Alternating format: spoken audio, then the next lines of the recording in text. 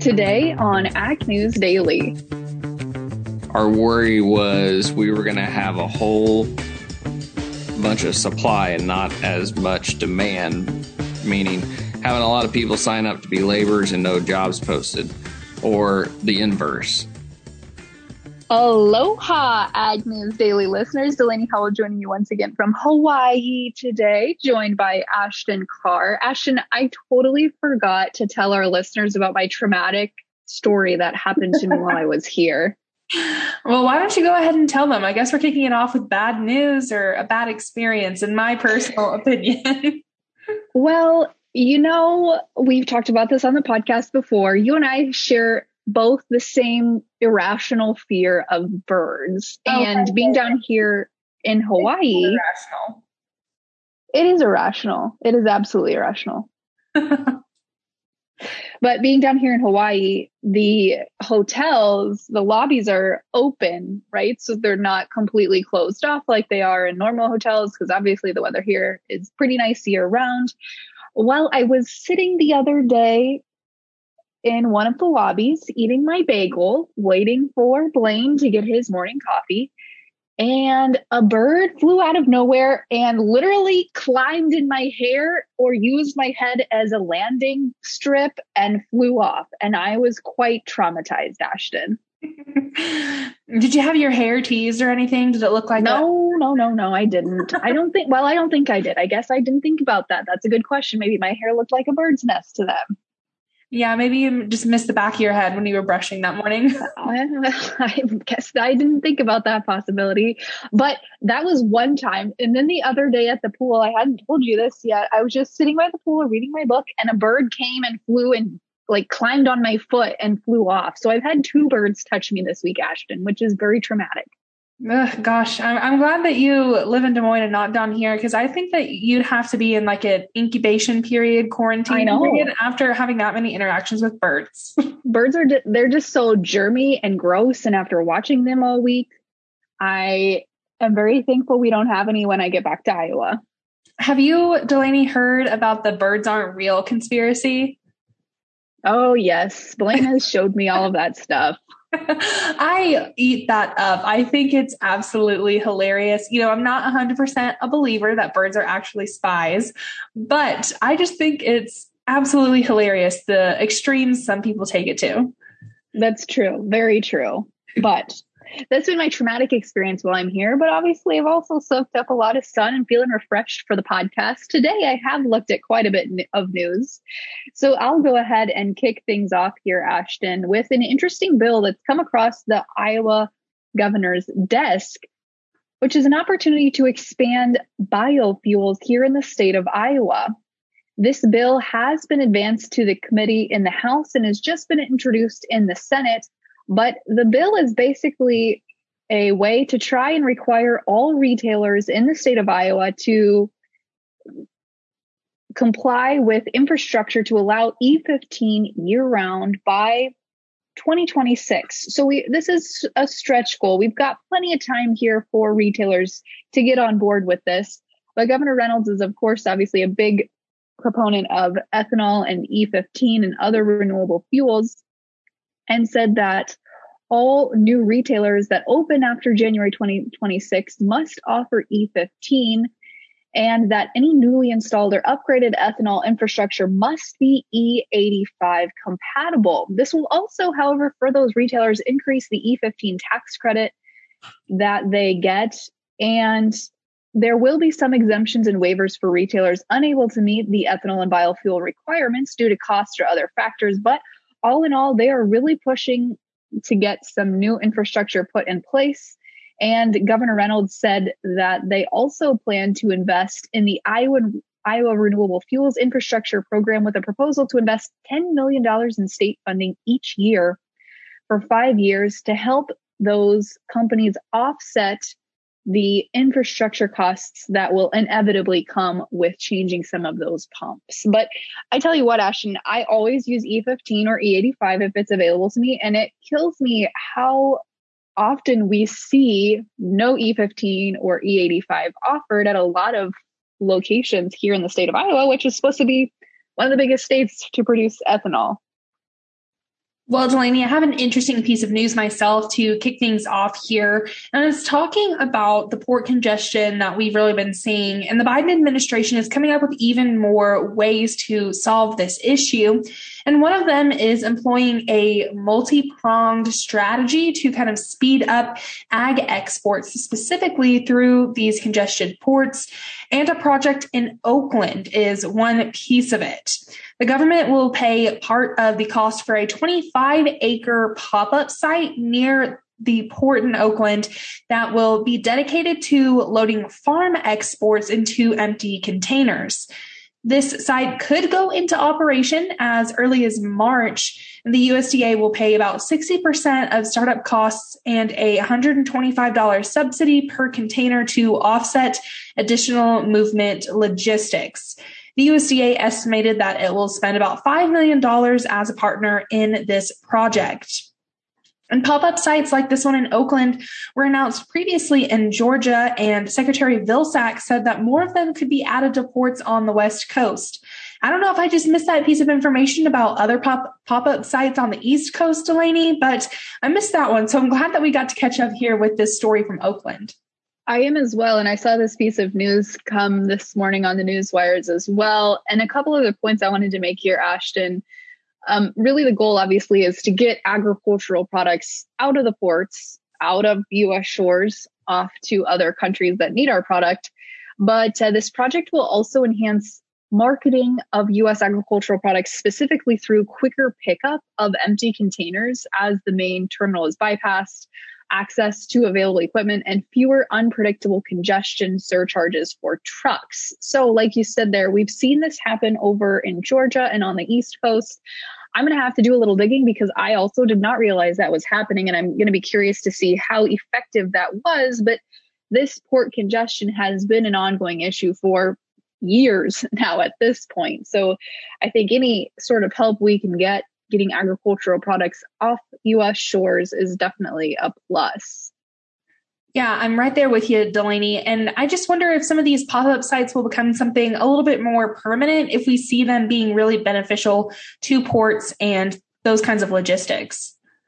Absolutely. I think the only question in my head, which I guess is the cynic in me, but I'm just curious to see who's going to man these ports, because as we know, labor has definitely been a struggle since COVID really ramped things up here. So I'm going to be curious to see who are they going to get to man these pop-up facilities.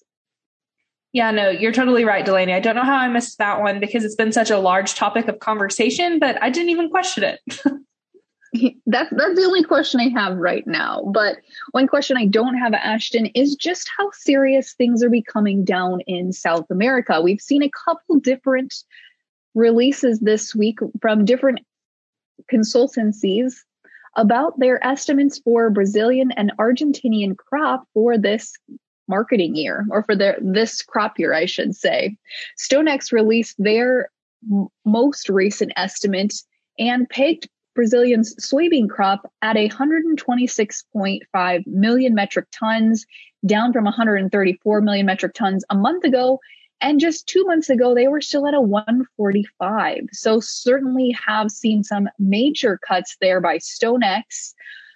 Other consultancies, including Ag Rural and Ag Resource, also trimmed their forecast on Monday. And of course, noted bad weather down in Brazil, but they pegged their estimates at 130 million metric ton threshold. So certainly seeing some large cuts here to the soybean crop especially, but StoneX also went ahead and cut corn production as well.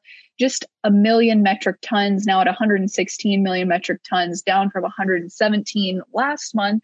But this heavy drought really does continue to take its toll on crops down there. And, we've been talking to farmers. We've been down here with other farmers and other ag seed salesmen and had a lot of interesting discussions this week, Ashton, about just how bad things are. So I think this South American situation, I really wish I was down in South America right now just to see, boots on the ground view. But really at this time, while we have our other people sharing their estimates and suggestions with us, And it certainly does not sound like anything is getting better from here.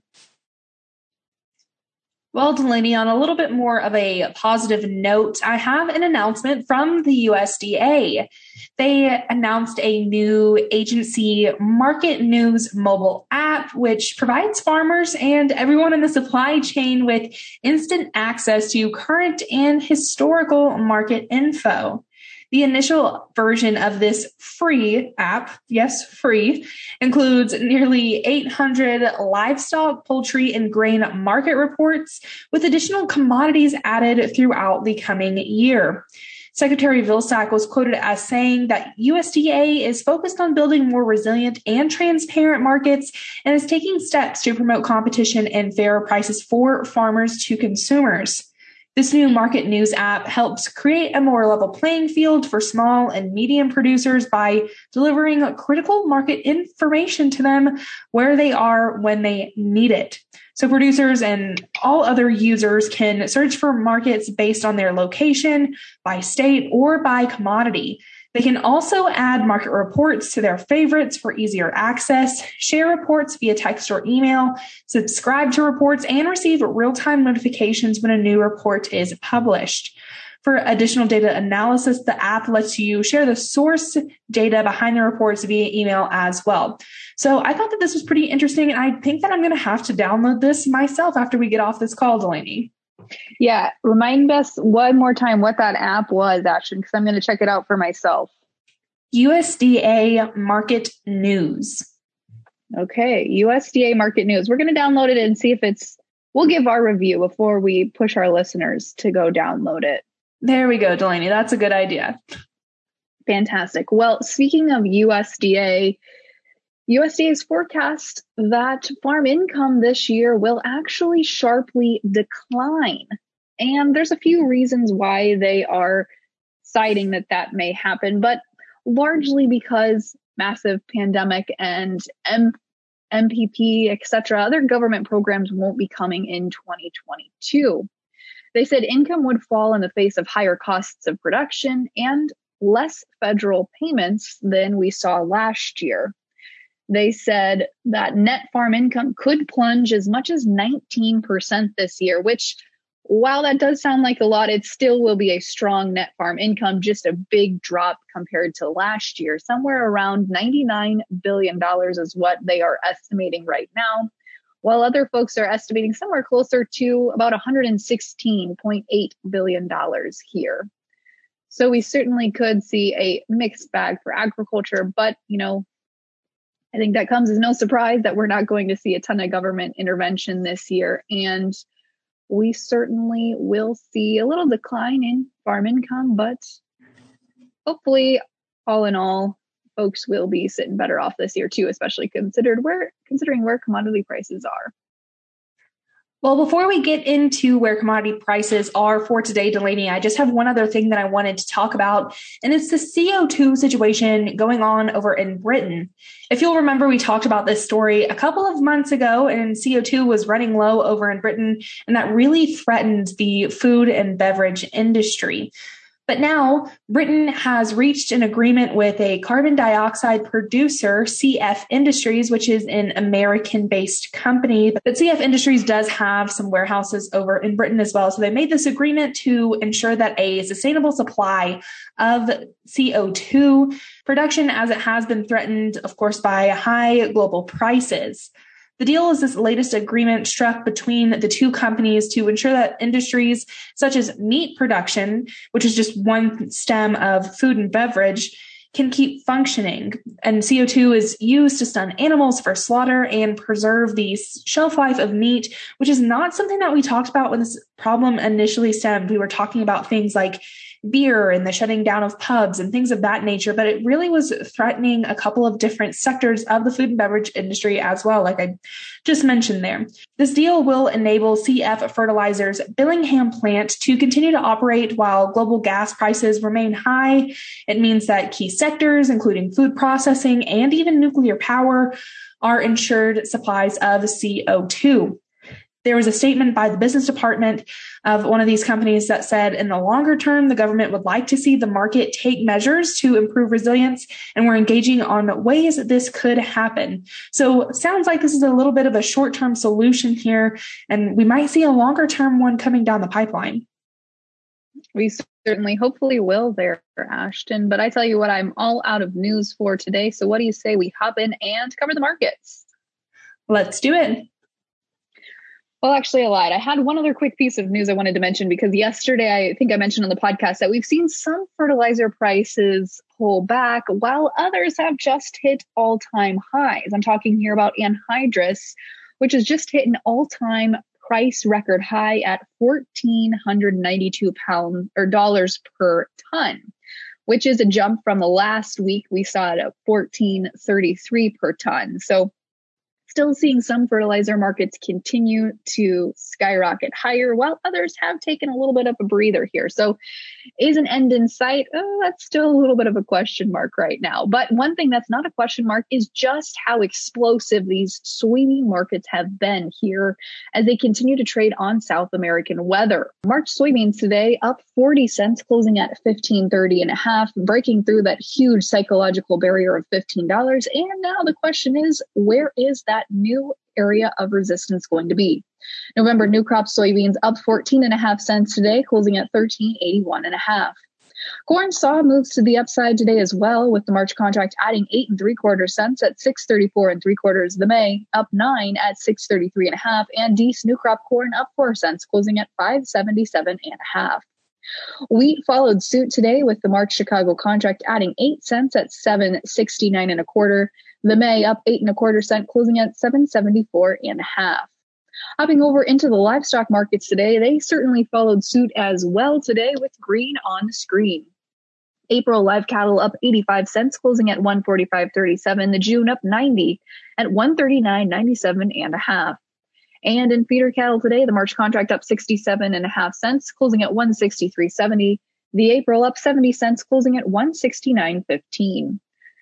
In the lean hog pits, we continued to see that strength here in the April contract, adding $1.97 to close at 97.67. The May up $2.25, closing at 101.92. And hopping over into the Class 3 dairy milk futures. February today shed 20 cents, closing at 20.15. The March down 51 cents, closing at 21.30. Ashton, without further ado, fill us in on who we're chatting with for today's hashtag Tech Tuesday interview. Today, we are talking about Ag Butler with Kevin Johansen.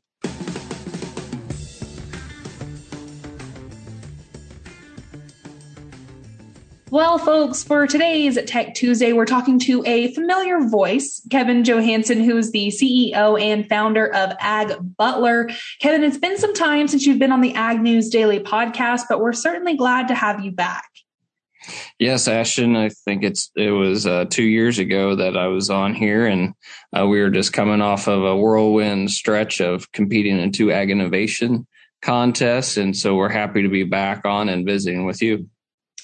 And you guys have had some exciting things happen since then. You're gearing up to be at NCBA's convention this week, and I'm sure that you've had a lot of other travel, maybe not so much because of the pandemic, but you've been doing a whole lot of things since we last spoke to you. But for our audience, and myself included, who don't know a whole lot about you or your background, why don't you get us up to speed? Okay. I am a 5th-generation farmer from central Missouri, but now reside in Lebanon, Missouri, which is south central Missouri, just right on I-44. I am there along with my wife and 2 daughters. We manage our 5J Charolais fall herd and the JDB Hereford spring herd, as well as forage crops as far as all the hay production for both of those operations. And as well, Ag Butler was essentially a platform that was built out of me being a gig worker before the gig economy was a buzzword. During college and early adulthood, traveled the country, getting cattle ready for production sales and livestock shows across the country. And we've continued to see that ag labor gap grow in rural communities. So we decided about 4.5 years ago to put this idea to work. And right now we have a platform that's been running a little over 14, 15 months, and we're continuing to grow and expand it month over month. So I want to know what kind of industries you're really working in here, because there's a whole lot to talk about when we're looking at that, because you guys are really all encompassing. Yes. So when we started out the platform, we were just going to do crops and livestock and transportation. And then, running into some issues, having some construction projects, and a lot of our people in rural communities and farmers and ranchers also can do some construction on the side. So we added that as part of the industry. And then really in the last year, we've added 2 more industries that focus on the livestock or show livestock world, as well as specialty crops. We were able to do a pilot run with an industry partnership with Hammond's Black Walnuts based out of Stockton, Missouri. And that proved to be a really good pilot run for us to kind of help agribusinesses and specialty crops get some much needed labor in peak season times. I want, of course, to talk a little bit more about how Ag Butler has really been handling the labor crisis that the ag industry is in right now.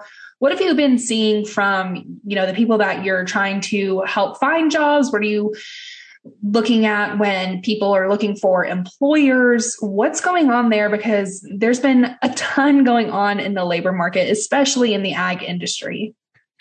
Well, it's been really interesting because when we first launched it, our worry was we were going to have a whole bunch of supply and not as much demand, meaning having a lot of people sign up to be laborers and no jobs posted, or the inverse. And so whenever we got this up and running, we didn't really see too much of a gap between those two sides of the platform. And then we had a real big uptick back in April and May of 21. And ever since that big push, we've been seeing both sides of the platform growing almost in parallel. So it's essentially a 1-to-1 ratio there. And when we started the platform, we were focusing more on the part-time peak season help. And as we were able to start talking to more people in person and having more in-person events and getting feedback from different individuals that were using Ag Butler, it was a lot of people were asking about putting full-time positions on because they've tried to use mainstream job boards and their postings were just getting lost in the shuffle. And so people knew that we were focusing our marketing narrative to people in rural communities from ag backgrounds. And so we were starting to see an uptick of full-time positions in production agriculture. And then we're also getting some people to ask about putting internships on the platform as well. Well, it sounds like you guys are really growing and expanding at just the right kind of time here. And one thing that you guys are doing this year is the Ag Butler Ambassador Program. So is this something new? Have you done this in years past since you're a relatively new startup? What's going on there? Really, this is the first event that we're putting together. We've had a lot of talks with different colleges and junior colleges that have a department that's dedicated to agriculture. And our whole goal is to push the narrative that we want to encourage this next generation and not discourage them from being in part of production agriculture. And really, this platform works really well for the college students. It's a challenge to manage a 16-hour class schedule during semester and then also try to have a part-time job that fits that schedule. But for Ag Butler and these college students, it allows them to be able to pick up jobs in and around their colleges and universities, get paid for their hours of work, but actually be able to build their resume and bolster their network in the agriculture industry for whatever they plan to do after college. And so we thought the best thing to do was put it out there and, let these college students apply to this ambassador program that in return for their work, they get scholarship money for their semester, but also we want them to be involved and give us insight on what their colleagues like to see as far as a platform goes and how we can best market to those individuals to place them in really good opportunities in or around their colleges and in their rural communities. So what exactly are these ambassadors going to be doing throughout their duration with Ag Butler? Well, our biggest success in our traction has been through social media and the digital footprint because, for the last 2.5 years almost, we've been in a pandemic and you couldn't do a whole lot of in-person marketing. And so we had to switch to all digital onboarding processes and showing and training people how to use the platform at a distance. And this generation is really proficient in social media, and we wanted to utilize their expertise and the knowledge that they have on what's the best way to get the information that we need to get out to individuals to utilize it so we can continue building this community for not only the ag industry, but for rural communities as a whole. Well, Kevin, a lot of these ambassadors that we're seeing for the 2022 cohort come from a variety of states. I'm sure a variety of backgrounds when it comes to agriculture. So I'm sure that you guys will have a lot on your hands and some great ideas generating. But when we're talking about the future, what do you think the next step is for the ambassador program? Do you think we'll see something come from 2023? And if so, how can students keep up with if you're going to open applications and all that good stuff?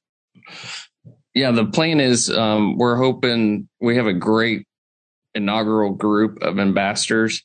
And so our goal is to hopefully they get good experience out of this program, not only the scholarship dollars, but be able to build on their own network and be able to have Ag Butler as a resume booster. And so the plan would be as this semester ambassador program runs and when it's a success, we'll either look at doing a summer run or wait to the fall semester. And so if anybody is interested in applying for the next round, just like and share or follow on any of our pages and our social media, and or keep an eye on our website because we have a page that's totally dedicated to the ambassador program and the ambassadors. And so we'll have plenty of times and promotion to show when we'll open up the next round of the application process. Awesome. Well, Kevin, it has been a joy to get to know a little bit more about you and what's going on with the ambassador program. We definitely wish Ag Butler and the ambassadors the best of luck. Yes, Ashton, appreciate the time and the platform to be able to share what we're doing and how we're expanding. We just want everybody to know that Ag Butler, we're building a platform for everybody to be able to source labor or find a job and get work done.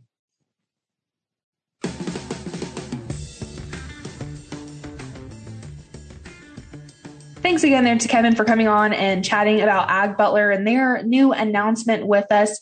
Delaney, it's been some time since you've had them on the podcast. This was my first time really getting to talk about Ag Butler. So I learned a little bit as well as our audience did today.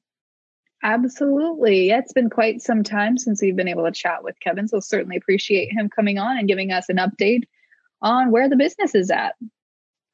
Absolutely, Delaney. And we're going to keep having some conversations with some old Tech Tuesday guests. Some new stuff is coming out. So folks, be sure to tune into that at agnewsdaily.com. with that, Delaney, should we let the people go? Let's let them go.